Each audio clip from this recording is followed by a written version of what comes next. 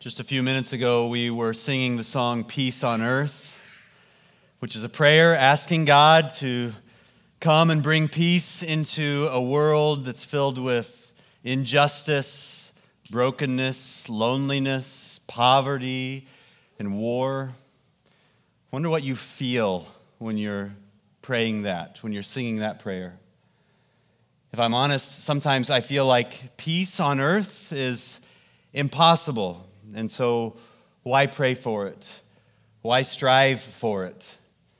Right now in the world, there are 32 military conflicts. There's the large war between Russia and Ukraine and 31 others: drug wars, terrorist insurgencies, ethnic conflicts, civil wars.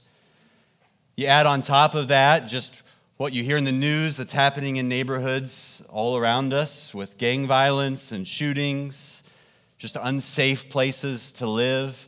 You add on top of that the tension and the anger and the hostility, division in our country around race and around politics and education and social issues.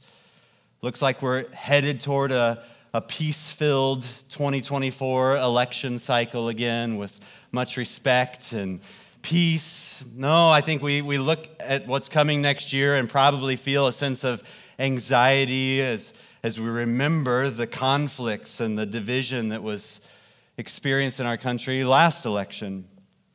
And then maybe just in your own home. Maybe your home feels like a place of tension and anger and shouting and arguments. Or maybe it's the flip side of that. Your home's silent because the resentment is so deep that you no longer communicate. The world is overflowing with chaos and conflict and hostility and hurt and brokenness and anger and animosity and hatred. Peace on earth, it feels unreachable. Why even pray for it? Why even strive for it? What would it even look like to strive for it? And that brings us to our passage today in Matthew 5. We're looking at the seventh beatitude where Jesus says, "Blessed are the peacemakers, for they will be called sons of God." If you're a child of God, if you're a follower of Jesus, then you're a child of God.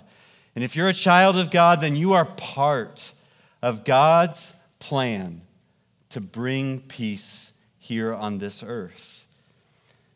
If you have a Bible, go ahead and open up to Matthew chapter 5. This is the introduction of Jesus' Sermon on the Mount, where he gives these 8 or 9, depending on how you're counting, beatitudes. Beatitude just means the word happy. And so Jesus is opening by saying, you want to know what the truly happy, truly flourishing, truly joy-filled life is? This is what it looks like.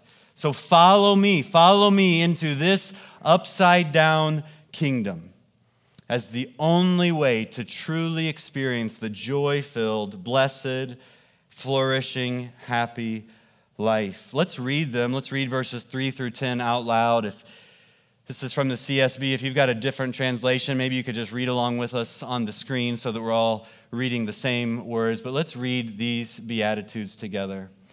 Blessed are the poor in spirit, for the kingdom of heaven is theirs. Blessed are those who mourn, for they will be comforted. Blessed are the humble, for they will inherit the earth. Blessed are those who hunger and thirst for righteousness, for they will be filled. Blessed are the merciful, for they will be shown mercy. Blessed are the pure in heart, for they will see God. Blessed are the peacemakers, for they will be called sons of God. Blessed are those who are persecuted because of righteousness, for the kingdom of heaven is theirs.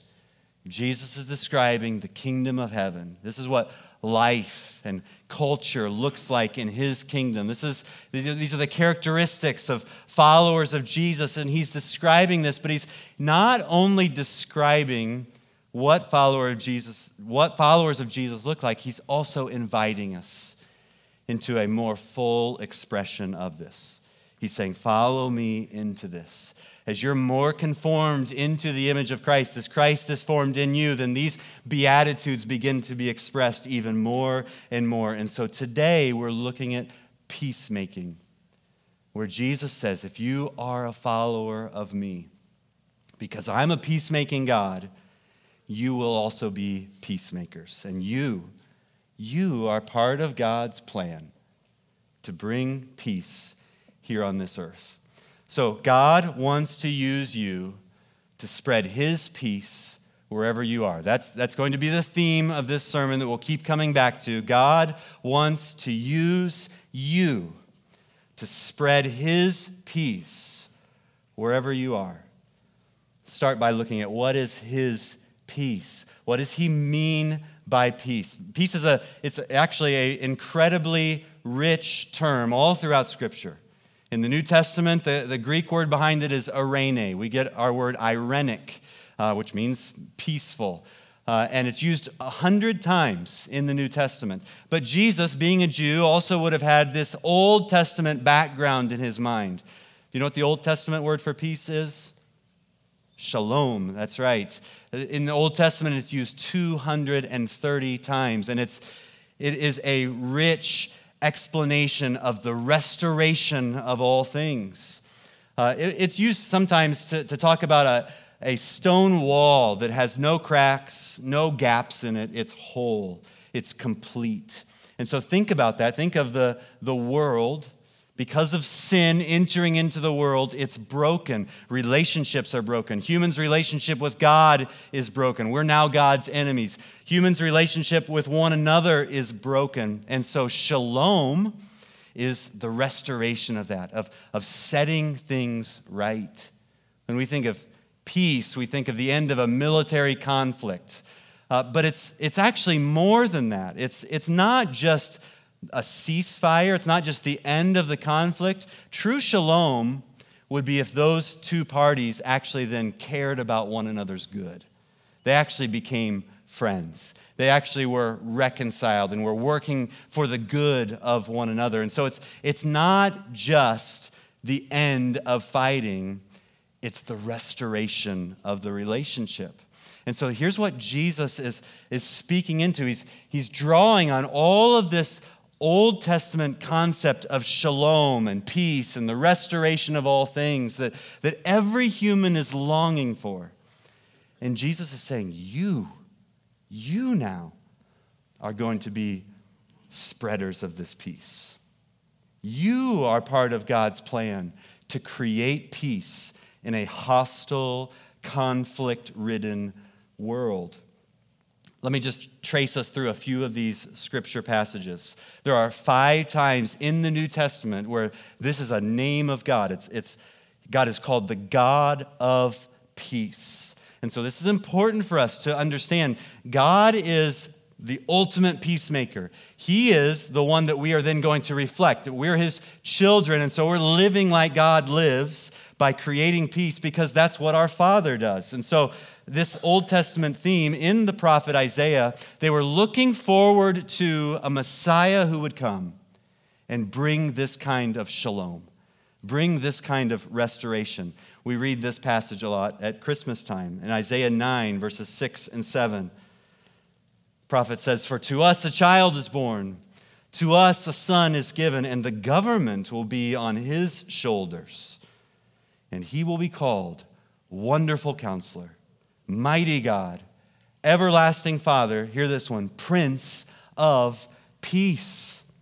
Of the greatness of his government and peace, there will be no end. He will reign on David's throne and over his kingdom, establishing and upholding it with justice and righteousness from that time on and forever." And so all throughout Old Testament history, they are looking forward to this Messiah who would come and bring shalom, bring peace, who would set up his kingdom, and that his kingdom, there would be a kingdom of peace.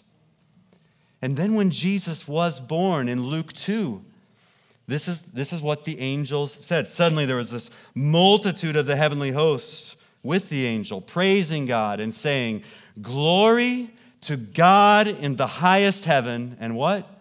And peace on earth to the people he favors.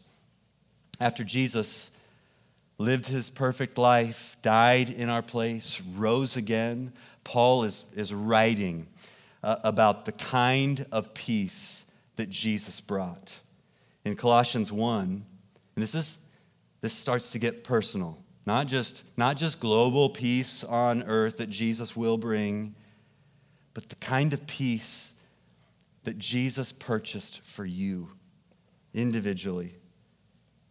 Colossians 1 says, "For God was pleased to have all his fullness dwell in him, in Christ, through Christ to reconcile to himself all things, whether things on earth or things in heaven." How? By making peace through his blood shed on the cross. Once you were alienated from God and were enemies in your mind because of your evil behavior, but now he has reconciled you. Okay, so here is the ultimate peace that we need. That we need to be reconciled to God. That we were born into this world, every one of us. Maybe you came in here and you didn't even know this. You don't feel in yourself this animosity toward God, but you came here not really knowing what Christianity is. We're glad that you're here. But the Bible tells us every one of us is born in rebellion against God, hating his ways, wanting our own. We're alienated, we're distant and separated from God. And through Christ, through Jesus, what he did on the cross, he purchased a way for us, God's enemies, to have peace with him. For God now to look at us and say, "You are my friend." But he doesn't just say that. He says, "You're my child. You're my son. You are my daughter." He's brought us into that close of a family relationship with him. He's made that kind of peace that we who were far off can be brought near. This is the assurance of pardon, or the assurance of God's grace and mercy that was read in today's service, that since we have been justified by faith, we have peace with God. This is what every one of us needs. Peace with the God of this universe. But then Paul in Ephesians fills that out even more and says it's not just peace with God, but as God reconciles us, he also is creating peace among humans. Look at Ephesians 2, it's on the screen. "But now in Christ Jesus, you who were far away have been brought near by the blood of Christ, for he is our peace." Okay, so that's the same concept we were just talking about. Peace with God. We've been brought near. Christ is our peace. But now listen to this. "Who made both groups one. He tore down the dividing wall of hostility. In his flesh, he made of no effect the law consisting of commands and expressed in regulations. Why? So that he might create in himself one new man from the two, resulting in peace." So he's speaking of the wall of hostility between Jew and Gentile that existed at that time. And Paul is saying that God, when he reconciles us to himself, he's also reconciling us to one another. The unity that we have in Christ. Verse 16 says, "He did this so that he might reconcile both to God in one body, through the cross by which he put the hostility to death. He came and proclaimed the good news of peace to you who are far away, and peace to those who were near." So, God is at work, accomplishing peace, bringing shalom into this world of conflict, into this world that's filled with animosity, filled with anger, filled with war. God is making a way for his enemies to be at peace with him. Through the cross, through Christ's blood shed, God has made a covenant of peace with us. We were alienated from God, but now we can be called his friends. Now we can be called his children. He's brought us into that peace. And beyond that, he has also made a way for us to have peace with others. So these are the two trajectories of peace. Peace with God and then peace with others. God is the ultimate peacemaker. This is why Jesus invites us to be peacemakers. And when he does, he says, you'll be called the children of God, because children reflect their father. Children live out the characteristics of their father. They're characterized by this. And since God is a God of peace, he's saying, you, as my child, also then will spread my peace. And so that leads us to the next part. God wants to use you to spread his peace. Seeing what his peace is. Now looking back at this beatitude, this is what God's calling you to do. Not just what he has done, but also now at work in your life, he's going to use you to spread his peace wherever you are. How? How do we do this? How would God use us? I want you just to imagine the earth. It's got this globe in your mind with the blue and the green and the clouds around it, whatever image of earth you have in your mind. And now, though, fill it with darkness. Imagine the conflicts, the wars, the darkness, the evil that's all over this world.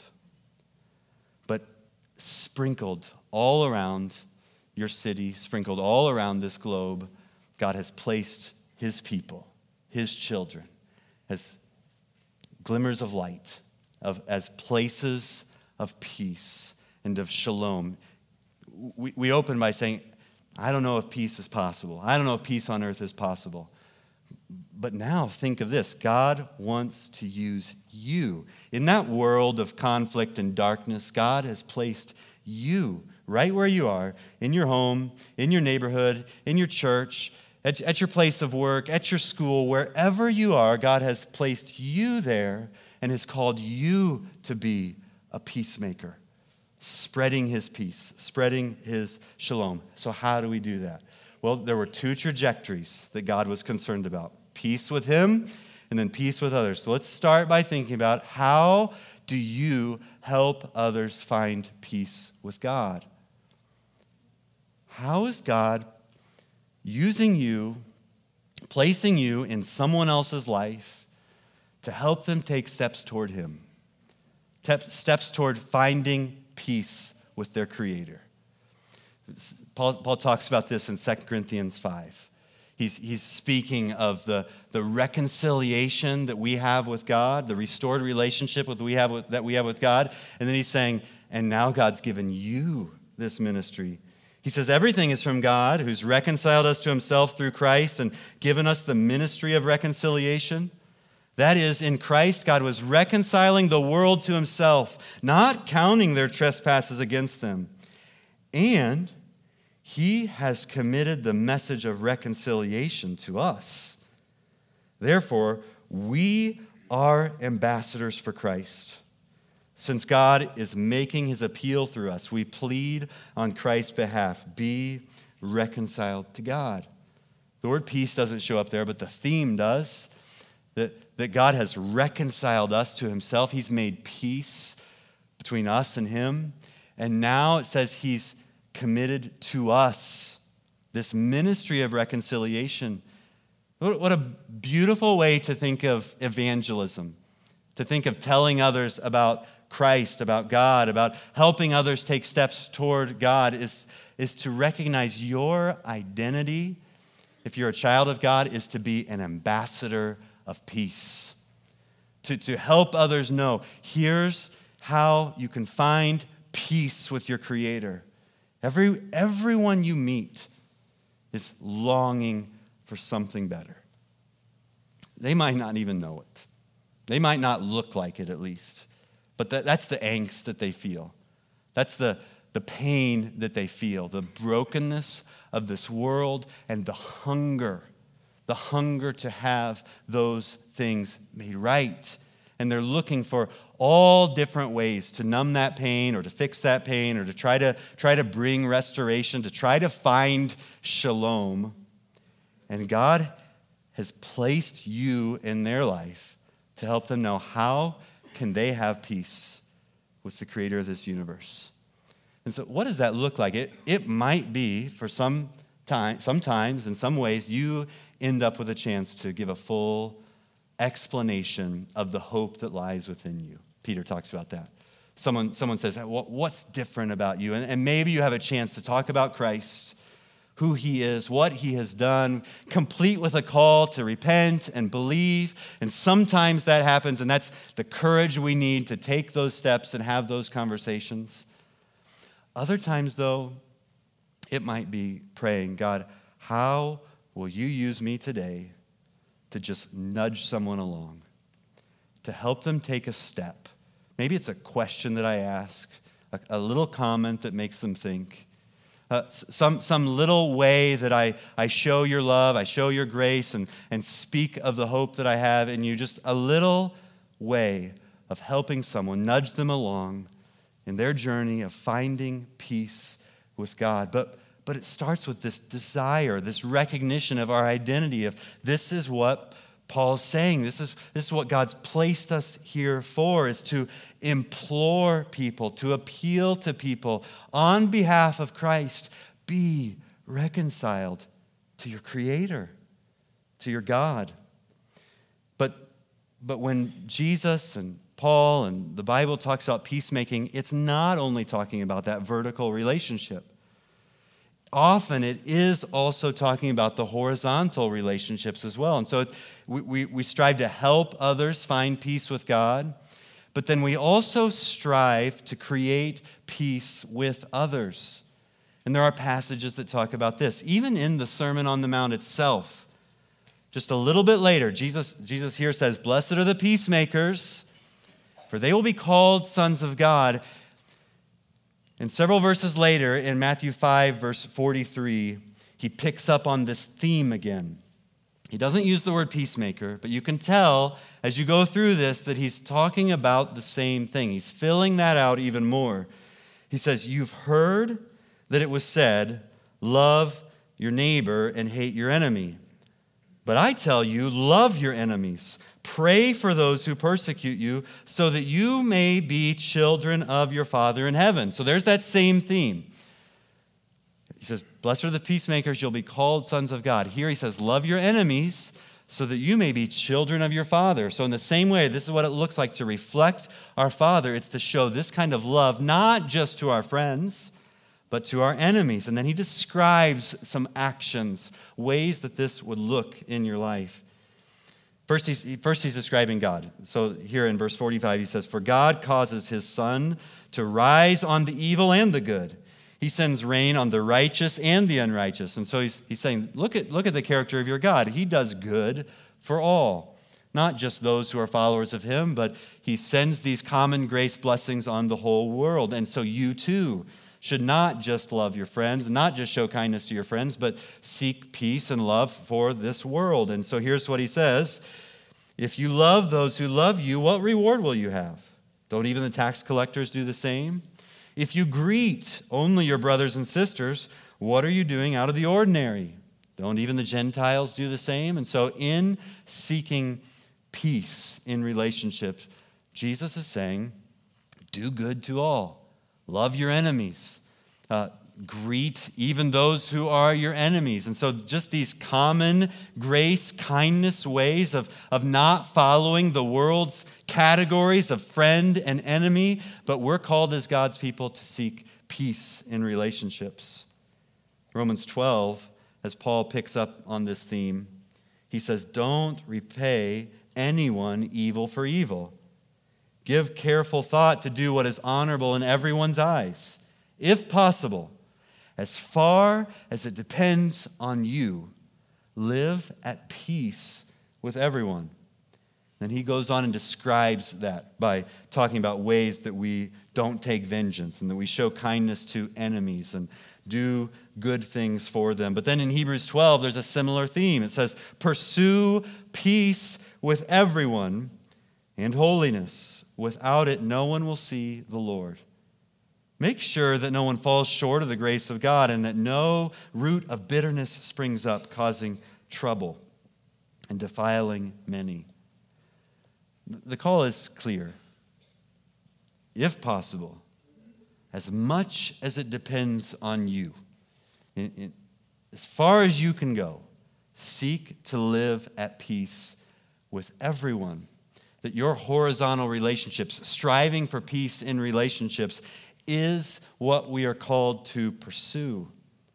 But what does it look like? As you think of this beatitude, Jesus is lifting up in front of us. This is the description of the good life, and he's inviting us into fuller expression of this. So we should strive for it. We should pursue it. We should pursue more to reflect God, to reflect Christ in this way. But we don't always. And so I think it's helpful to think about, what does it look like? How are we tempted when we drift away from being peacemakers? What does that look like in our lives? I was helped by these two rhymes, these rhyming words. I didn't make them up.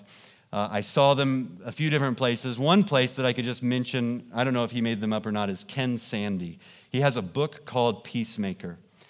And he says that when we're tempted to drift from this, we become peace fakers or we become peace breakers. That's a helpful category to think about ways, almost opposite sides of the spectrum, that we are tempted to fail or tempted to sin in this way. What does it look like? So when you are a peace faker, you're not a true peacemaker. You're not truly making peace. So how do we fake peace? These are the ways that we avoid conflict. We're running from it. When you're offended, when you're angry, and you bury it. And someone says, "Is everything okay?" "Yep." You say, "Are you sure?" "It doesn't seem like it's okay." "Everything's fine. It's fine." And you bury it. And it just starts to grow. Hebrews calls it the root of bitterness. That down deep, because you're avoiding the conflict, you're trying to run from it, and yet in your spirit, in your heart, there's anger there, and it's growing, and it builds.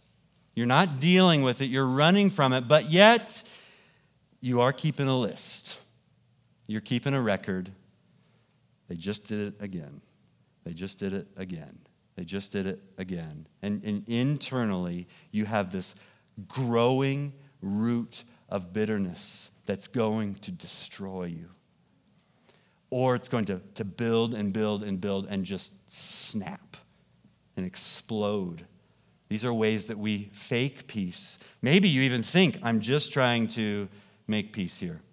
But actually, you're not. You're not creating shalom and peace in that relationship. You're not working for the peace of that relationship because it's inside, it's disintegrating. It's breaking because you're just faking it surface level on the outside. Or if you are the offending party and someone confronts you about something, another way that we fake peace is by trying to just be defensive and deny that anything ever happened. In 2022, last year, Merriam-Webster's word of the year, I don't know if they have multiple words of the year, but I just saw that it was a word of the year at least, was gaslighting. And that's a word that you'll start hearing and you're seeing maybe. It's associated with abuse in ways that abusers try to manipulate victims and make them think that actually you're just crazy. They're denying anything ever happened and trying to distort their whole perception of reality to make them wonder, like, did I imagine this? Am I just imagining everything? But because what you're doing is you're trying to fake peace, like, no, you're crazy. I didn't do that to you. I didn't cause that. I didn't say that. I didn't mean that. I was just teasing. And the ways that we are just defensive and denying is another way, rather than dealing in humility with our sin, we just try to cover it. We're trying to avoid the conflict by denying it.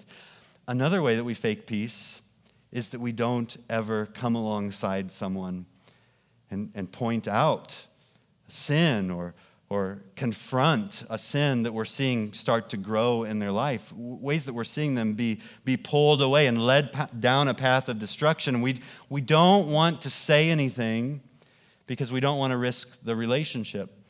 the relational fallout, because sometimes that will happen. Sometimes striving for peace and peacemaking actually will get you hated. And that will lead us to the last beatitude next week of blessed are the persecuted. Because when you live out these beatitudes of Christ, it doesn't mean that all of your relationships are just going to be easy. That's faking peace. But when you actually are seeking the good of someone else, the peace, the shalom of someone else and the relationship, sometimes that's really difficult. So there are lots of ways we avoid the conflict, we bury it. That's faking. What about ways we break peace? When you're a peace breaker, then of course you're not a peacemaker. And these are the more aggressive ways. These are the more active ways that we destroy and break down relationships in the way that we're speaking critically and harshly and unkind words. Maybe in an argument, instead of even dealing with the conflict, we just start attacking the person and their character, and we exaggerate. And this happens in interpersonal conflict, where we just say, this is just who you are. This is how you always act. This is what you always do. And we just overgeneralize and exaggerate and just start attacking the person. Or maybe in that disagreement, we're not listening at all. We don't care to try to see something through their perspective, understand what they're saying, what they're feeling. Instead, we're just trying to win the argument at all costs. And some of you are good at that, and you could win every argument, but at what expense? At the expense of the person, the expense of the relationship. Doesn't lead to peace. We break peace by gossiping, speaking to others who don't need to be involved in the situation. We break peace by lying. We break peace by posting inflammatory or unkind posts or memes or whatever it is on social media or in your texts, sometimes hiding behind a phone. It's easier to say really unkind, really hurtful, really derogatory things. We're not pursuing peace. We're not spreading the peace of God when we do that. Even in the church, sometimes we let little preferences, little opinions fester and grow and become divisive. This is what Jesus was praying in his high priestly prayer.